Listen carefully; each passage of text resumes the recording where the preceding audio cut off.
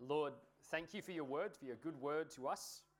We pray that you would speak to us in it today, that it would not just be words to us, but that in the word we would hear about the word, about Jesus, about you and your glory and all that you've done for us, that we would come to wonder more greatly at your goodness, Lord, and therefore walk more faithfully the path that you've set before us. Lord, we pray that we would be people who live out what we're called to by the gospel deposit that you have placed in us. We pray it in Jesus' name. Amen. It strikes me to say that we're in school holidays and we have more visitors than usual, and that it's a really great time for me to remember to say, hi, I'm John. I'm one of the pastors here at Gospel Church. It's so wonderful to have you here with us this morning. We're in Luke chapter 19 today. If you don't have a Bible with you and you'd like to follow along, there's a little mound of them back there on the bar. We have a bar, but not for necessarily much longer, but we do have a bar. We are in the parable of the 10 minas. But before we get to that, I want to say there are some events that are so noteworthy and famous that you can say one non-specific sentence completely out of context, and basically everyone in the room will know what you're talking about. Let me give you an example of what I'm talking about. Unsinkable ship struck by iceberg. Who knows the name of the boat I'm talking about? What? Some people are just born stirrers.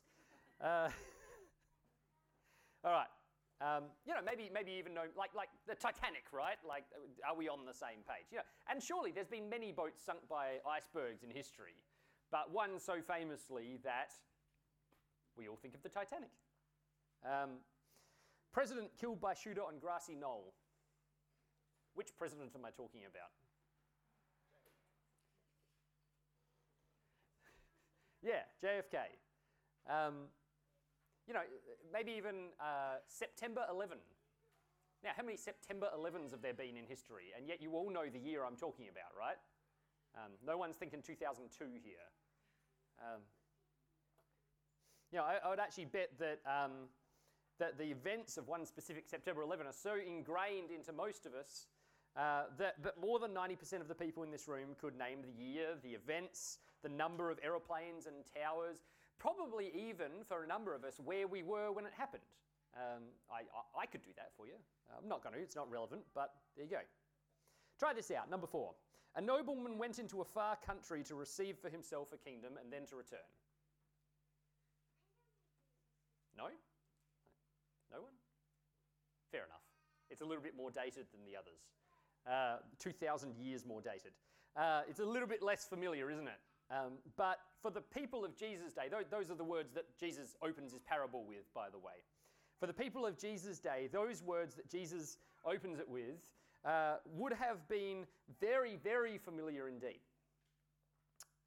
There was and for this, we don't usually do a full history lesson during a sermon. It's a bit odd, but we're going to do it today. There was a fella in Jesus' day named Herod Archelaus. I'm not sure if I'm saying that correctly, but he was a ruler in the area of Palestine for about 9 years. And as Jesus starts this parable, he draws on these known events surrounding Herod Archelaus. To build some imagery that would have surprised his listeners. This would have shook them awake that he was using this as his image for himself.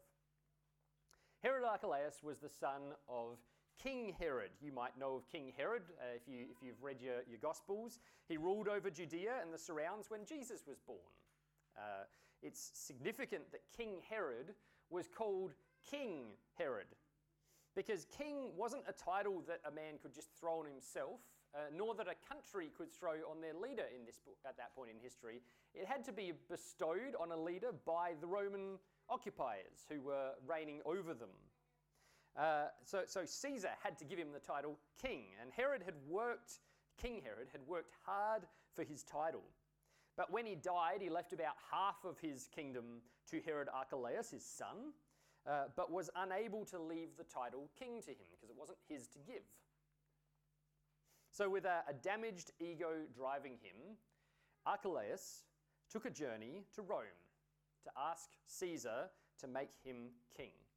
But when he arrived, things didn't go as planned. His delegation were actually not as unified as he'd hoped in their desire for him to rule.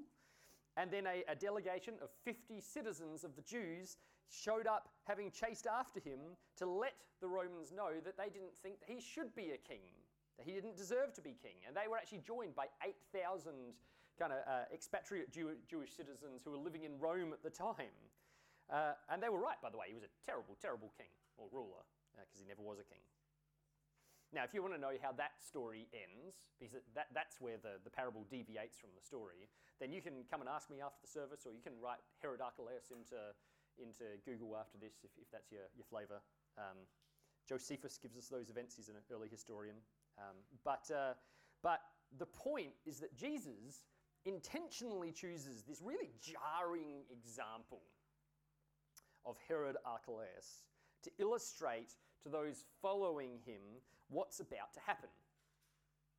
And Luke tells us why in the first verse of our passage today. He says that they were coming toward Jerusalem, and remember from last week where they are. So they're in Jericho. They're just 24 k's from Jerusalem. And those following in have this false expectation of how things are going to go down when they get to Jerusalem. They're thinking that Jesus is going to walk into town and overthrow the Romans, essentially. That's the summary version. They've got Old Testament words like Zechariah 14 in their heads that promise that God will send himself as a ruler. God himself will come down and the Mount of Olives will be split in two. And his rule will extend over the whole earth. And they're picturing that in a very militaristic reality way. It's what the people were probably thinking as they looked at Jesus, expecting the Messiah on the basis of what they've been told the Messiah will do. That's why earlier in the chapter, when Jesus gave that graphic detail about how he was going to die, his disciples just didn't get it. Way over the top. But Jesus chooses this story of Herod Archelaus, I think, because it's jarring, because it shakes them awake, because it would have caused them to sit up and listen. Herod Archelaus is about as far from the king that Jesus is and the king that they expected him to be as you could imagine. They're not expecting Jesus to go anywhere to receive a kingdom, except just down the road to Jerusalem.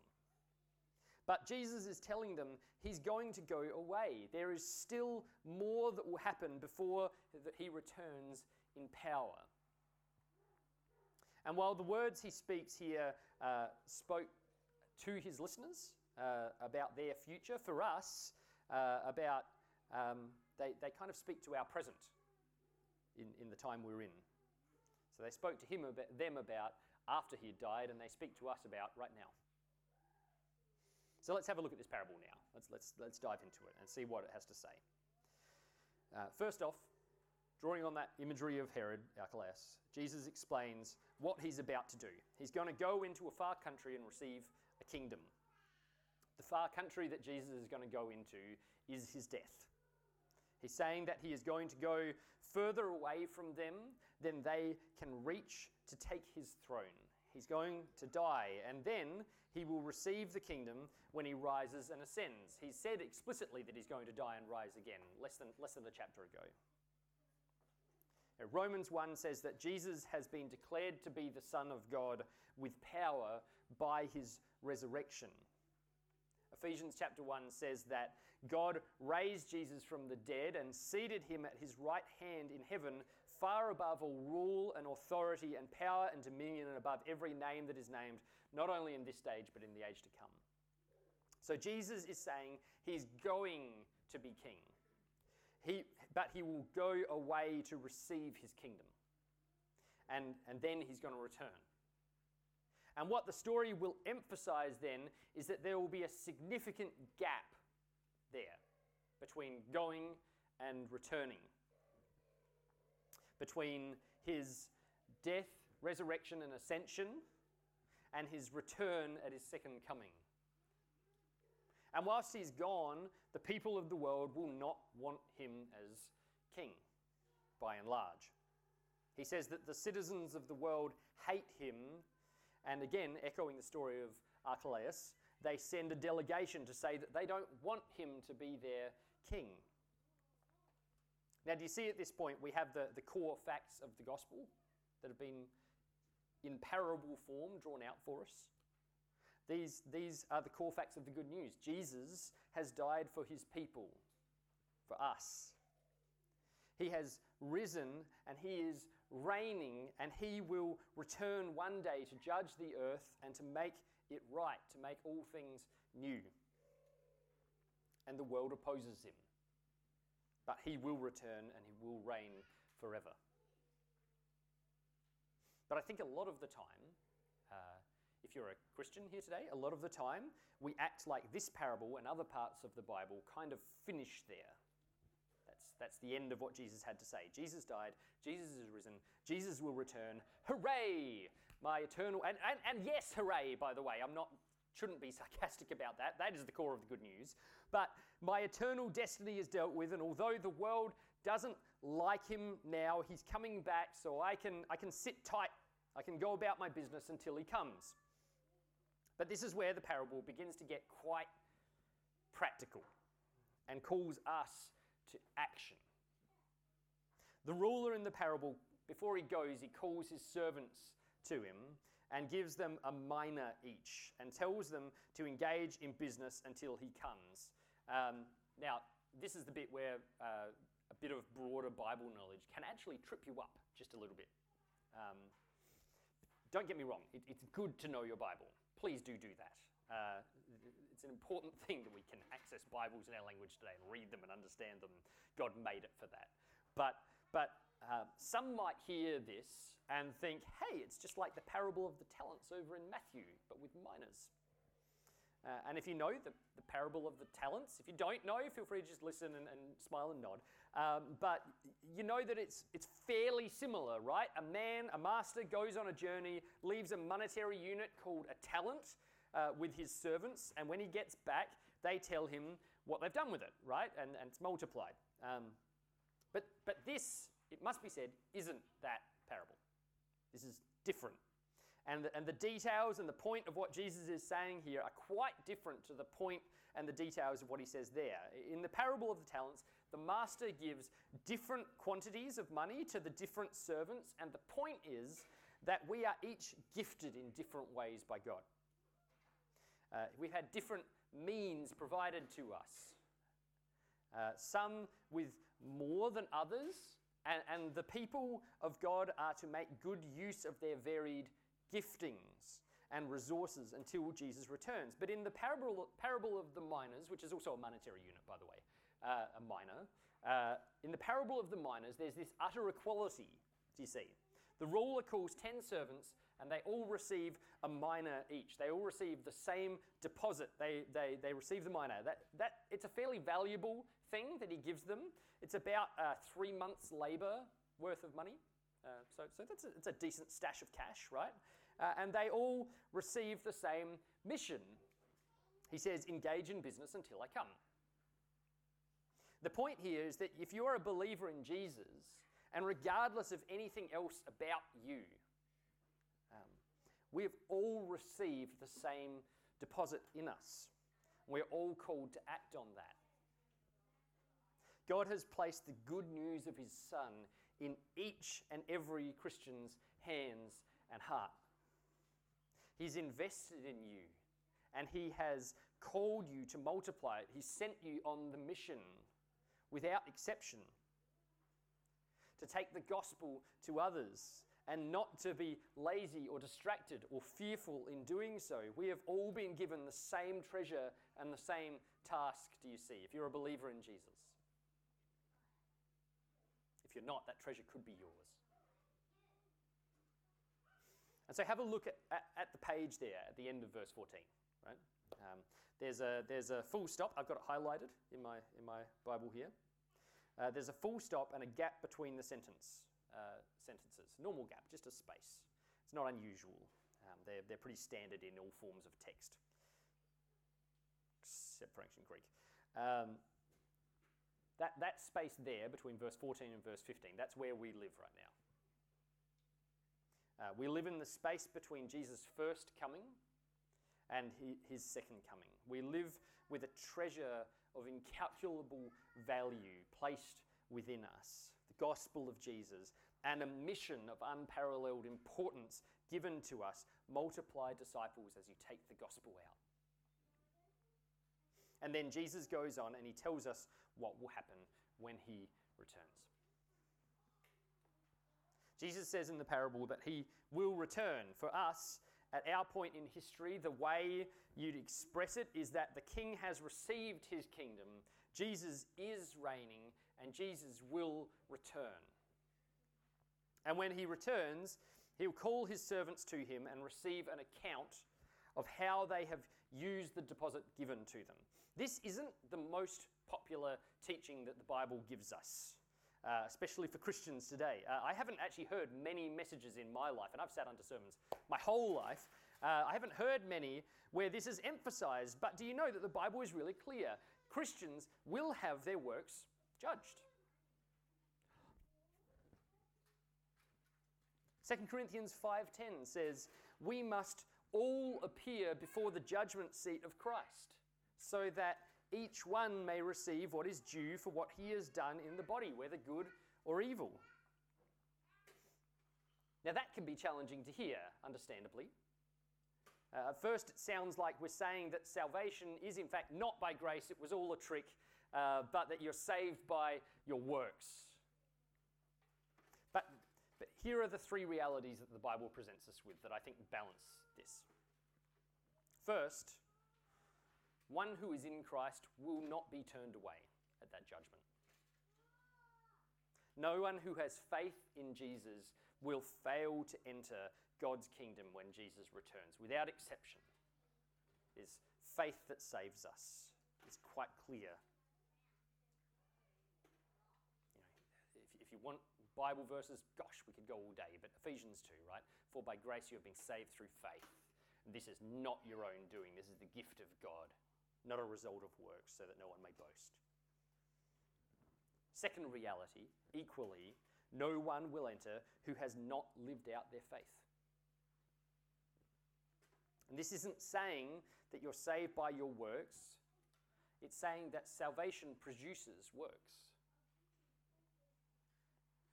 I have to be really clear here. The Bible doesn't say you're saved by good works, and nor does it say that you're saved by grace and then maintained by good works.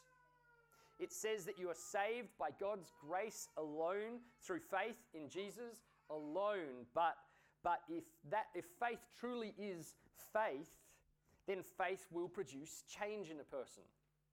It'll produce works in a person.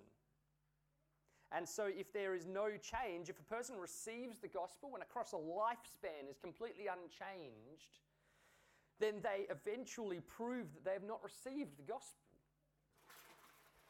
Ephesians 2 says that you were saved for good works. That's immediately after that bit I just quoted, which God prepared beforehand for you.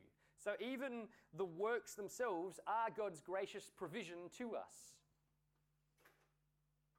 James says, he says, show me your faith apart from your works. I'll show you my faith by my works. He says, faith without works is dead. Those words slap me in the face some days. The reformers put it this way. They had a lovely little catchline. They said, we're justified by faith alone, but true faith is never alone. That's why the third servant in the parable loses what he has, because in the end, he never really had it.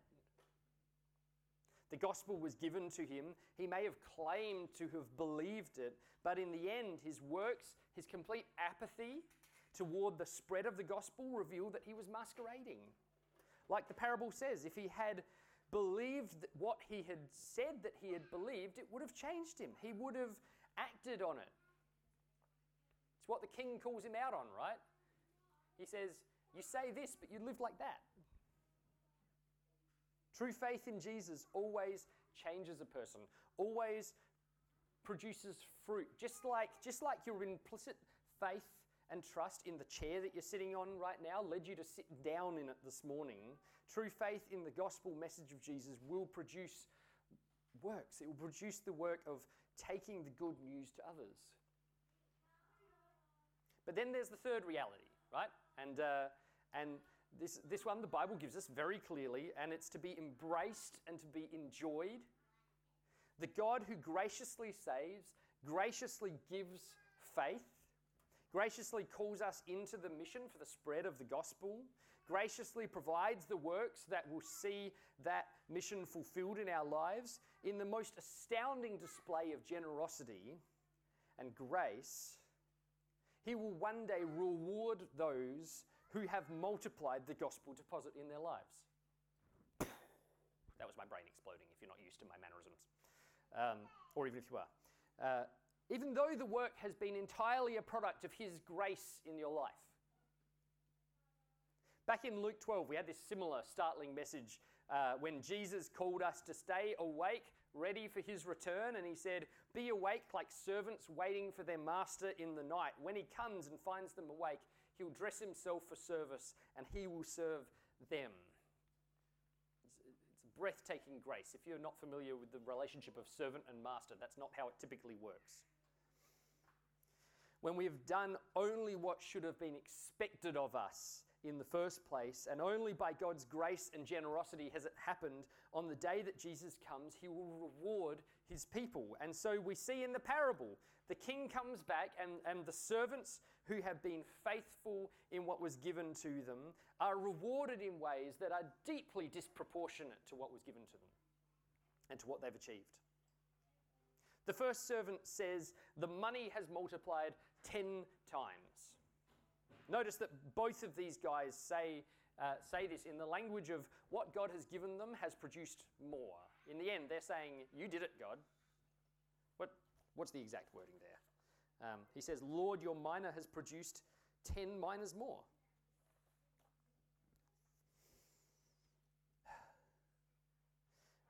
But having made the 10 minas, what happens then? He's given command of 10 cities. I think it can be hard for us to get our head around exactly what's happened just there, the exchange. It's a parable, by the way. It's imagery for something else. But the weight of the exchange there is unbelievable. If you carry the financial analogy forward into our day, it's kind of like if you gave me $20,000 and I brought you back $200,000 and you gave me Australia.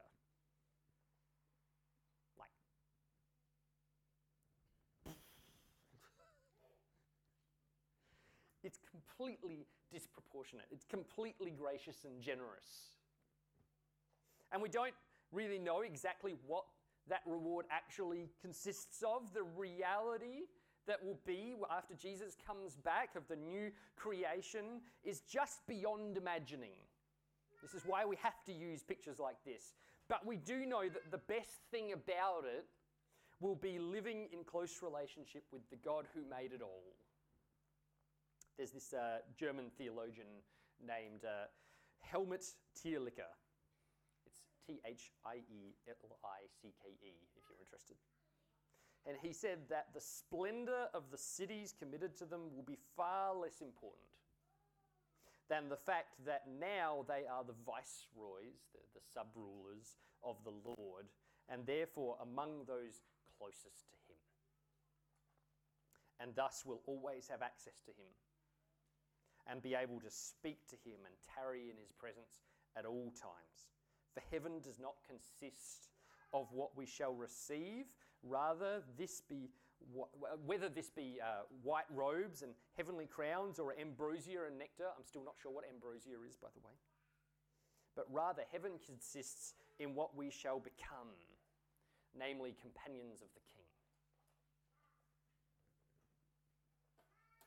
And then, as Bron subtly noted before, the parable ends on this super intense note. Jesus reminds us that those who reject him as king face terrible judgment. It doesn't sit very comfortably with us today, does it? I don't think it's ever sat comfortably with anyone. But the reality is that it is where we all stand rightly under God's justice, but for the gospel. If Jesus had not come into our lives, it is where we would all be. If he had not died for us, we would all stand under his judgment. So this final note of the parable reminds us of the urgency of the gospel task. The urgency of what has been deposited in you. The way that God has called us to is not the multiplication of resources or of money. It is the carrying out of the gospel message to save those who face destruction. It's the pouring out of the only hope that anyone has in the face of their own rightful condemnation. So the question we're left with here is, what do we mean by bearing gospel fruit? You know, we can say it all day long. You need to live out the reality of the gospel in the life. But what does that mean? And I want to answer that quickly on kind of two levels. On one level, firstly, we must know that bearing fruit is a whole of life thing that looks different in different people. It means more than just going out that door today, finding someone, telling them they need Jesus, although it doesn't mean less than that. Gospel fruit does mean seeking out the gospel opportunities in life. Seeking out the chances to speak the truths of Jesus lovingly into the lives of others, and remembering the weight of what we're handling here. And so putting our fears and our laziness aside. You know, often it's a thing we won't even personally see the direct fruit of in this life. Though by God's grace, often he does reward our feeble efforts with interest, with excitement, even with faith in people we would not have expected it from. Gospel fruit can be prayer. You can't overestimate the power of someone who persistently prays for the lost, prays over their neighbours and friends, and even people who are hostile to you, who prays in love for them, that they need the good news of Jesus and prays that they would accept it. Let me step off my wording here and just say, this week that Super Club thing's happening. Please pray for it. If it's just us, it's nothing. If God's in it, it's everything. Gospel fruit can be gospel-centered love for your neighbours. It can be seeking to fill the needs of those who have needs. It can be seeking to be a father to the fatherless and to care for the poor and for the widow and for those who are struggling and for those who have struggles in life in every way, you know. And the more you live, the more you realize if you get close to people, everyone's struggling with something. Or if they're not, they will be soon.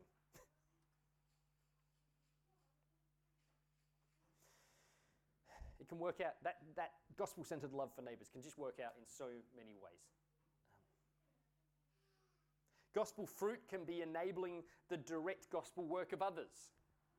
You know, when we ran Alpha here last year, and presumably when we run it here again this year, for every person who was faithfully sitting in the sessions and talking to people about Jesus, there was another person or two looking after kids, you know, cooking food, praying, yes, from home as well.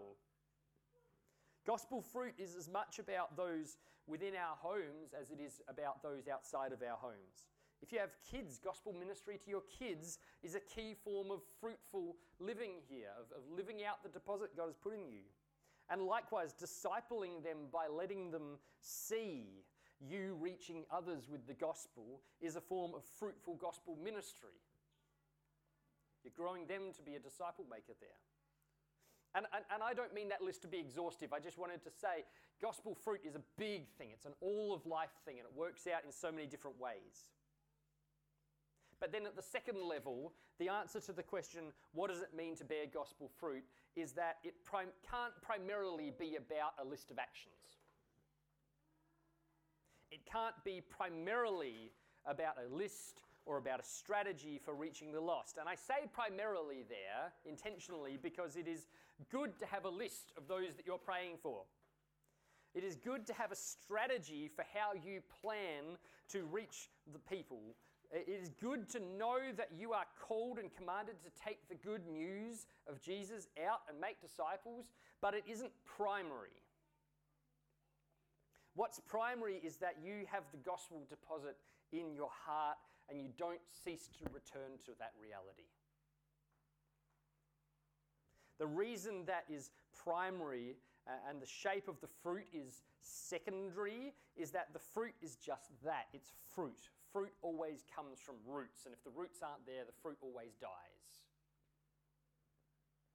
If you're not always returning to the good news for yourself, if you're not seeking to regularly turn away from sin and turn to your Saviour, acknowledging the power of what He has done for you, if you're not being struck again and again and again as you see more and more how desperately hopeless you are by the glorious gospel truth that Jesus knew it all and He chose to save you, He chose to die for you, knowing all of your sin and more of the sin than you will ever know in your own heart. He knew your inabilities. He knew your past, present, and future. And He didn't spitefully die for you or begrudgingly die for you. He came down in love and He chose to carry all of the weight, all of the punishment on that cross and to bring you to life in God through His resurrection. If you're not embracing the gospel deposit, then gospel fruit won't follow. So rejoice in the gospel. That's the big lesson. It's always the big lesson. I'm sorry if you feel like we're repetitious here, but we are, and it's good. Embrace the word of God by reminding each other of the truth about Jesus every day. Cling to the roots of your fruit. That's what it must look like to bear gospel fruit in the end. Now, I realize you might hear a message like this today, and you may hear the stuff about reward and eternal joy, but that might not sink in because you're stuck back on the bit about having to multiply what has been given to you. You might hear that and begin to doubt your faith. Real possibility. And if you can look at your life and see no gospel fruit over a long period of time, there's a place for this being the time, the thing that shakes you a bit. That shakes you into seeing your need for repentance and for true faith in Jesus for the first time even. But for a lot of us, I think we run into the problem of relativism, be how I put it. We look at people around us through whom God has saved many who have produced lots of gospel fruit, or at least seem to have, even who have led gospel movements and things, and we begin to worry that I need to do that. For God to approve of what has happened in my life, for me to have genuine faith, my works need to be what that person over there has done. Worse still, I need to be that person if I'm going to step into God's new creation, if I'm going to be saved at all.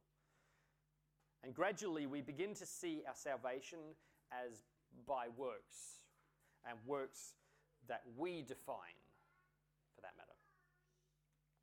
There's two things we must say to that. First, Jesus doesn't say you need to produce fruit by other people's standards. I think that's why there's the three servants who come back to Jesus in this parable, right? Not everyone produces 10 minas, and not everyone is expected to. And both of the servants who bring back anything receive a reward that is deeply disproportionate to what they had done. It's beyond imagining. But second, God's eyes see what our eyes do not see. Do you know the Old Testament story of David's anointing? Is anyone familiar with that?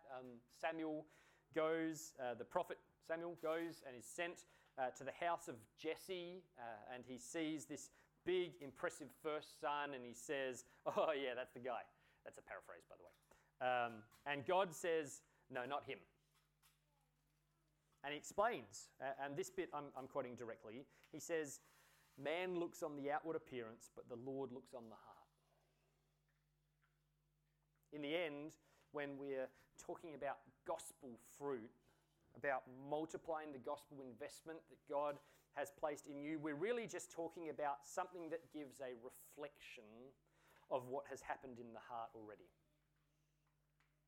There's every chance that a person can have a life that looks faithful from our perspective, from the outside, but lacks faith in God on the inside, is run by all sorts of things, can motivate a person to look like they're really faithful to God.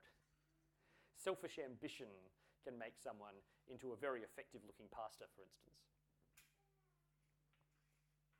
In Isaiah 29, God rebukes Judea because they draw near with their mouth and honour me with their lips while their hearts are far from me. The key issue, the one issue, is always whether there is faith in the heart. Whether a person truly trusts in Jesus. Often the most faithful people aren't the ones giving the gospel message, but the ones who are just living in small, faithful ways. Showing the love of Jesus to the lost. Showing the love of Jesus to their kids in patience when they deserve impatience. Praying persistently for lost neighbours and friends. Having conversations about Jesus. Just that one conversation where you got over the fear and spoke to them.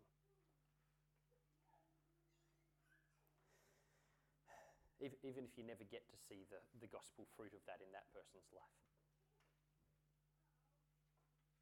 Have you guys heard of a guy? He's not very well known. His name was Billy Graham. I believe it may have been short for William, if that helps. No, of course. If you're a Christian, you've probably heard of Billy Graham, right? He was an evangelist. He did a lot of that. Ran crusades all over the world. Fantastic guy. Have you heard of Pearl Good? I'm not even sure if I'm pronouncing her last name correctly because I haven't heard of her very well. Goody, possibly, G-O-O-D-E. Pearl was this kind of older lady who has had a little bit of recognition after her death, actually, but that in her life was not noted. What Pearl did was that she went along to a Billy Graham crusade one time in LA where she lived. And she was already a Christian. She just felt compelled to go along and to pray for people there. And she joined the prayer team there whilst it was in her town. And then she spent years and years and years of her life just taking buses to places where Billy Graham was running crusades. She estimated, apparently, that she did 48,000 miles of Greyhound trips to Billy Graham's crusades. And all she did was she'd hire a hotel room and she'd pray for it.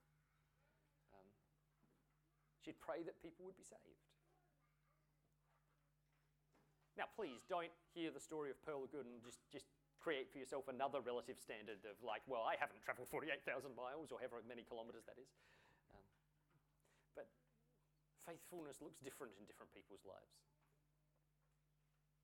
The important thing is that it is the working out of faith in Jesus.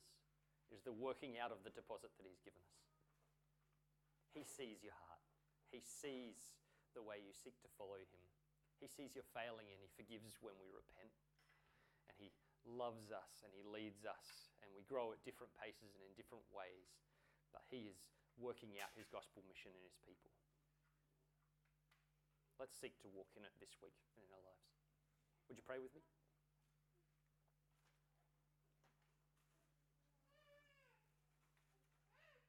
Jesus, I certainly have those weeks where I look at my life and I think, Lord, has anything changed? How could you love one such as me, one so unfruitful as me?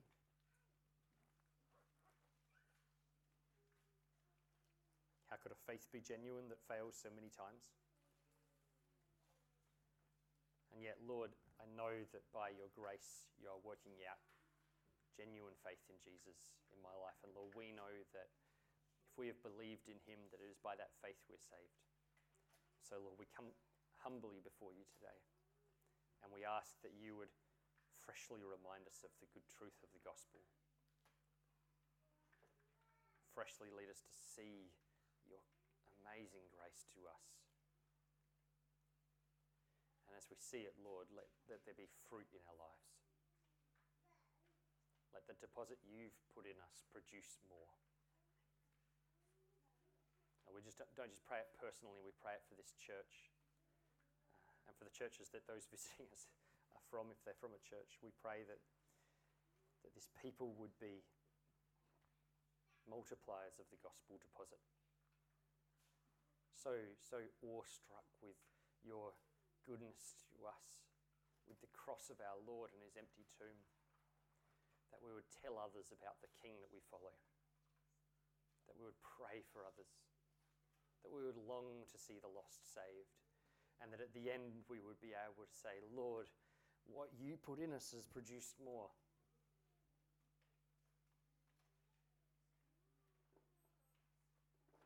But I want to pray specifically for our gospel communities, Lord, that they would be a home of mission, that they would be a place where we drive each other on in this, drive each other towards the glorious truth of the gospel and live out what you've called us to as a result. I want to pray for each person in his personal lives that we would be people who are struck by gospel truth every day and so carry it every day out to our kids, to our families, to our neighbours, to those we run into in the shops, to everyone. Lord, I want to pray for those here who do not know the truth of the gospel, who have not believed in the saving work of Jesus. I pray that today would be the day. That a citizen who's turned against you, Lord, would become a servant given the great deposit of the gospel and looking forward to the day of your return. I pray that your cross would save them, that they would see that it is nothing that they need to bring in, all by your goodness and grace, and that they would be rescued by the blood of Jesus. I pray it in Jesus' name.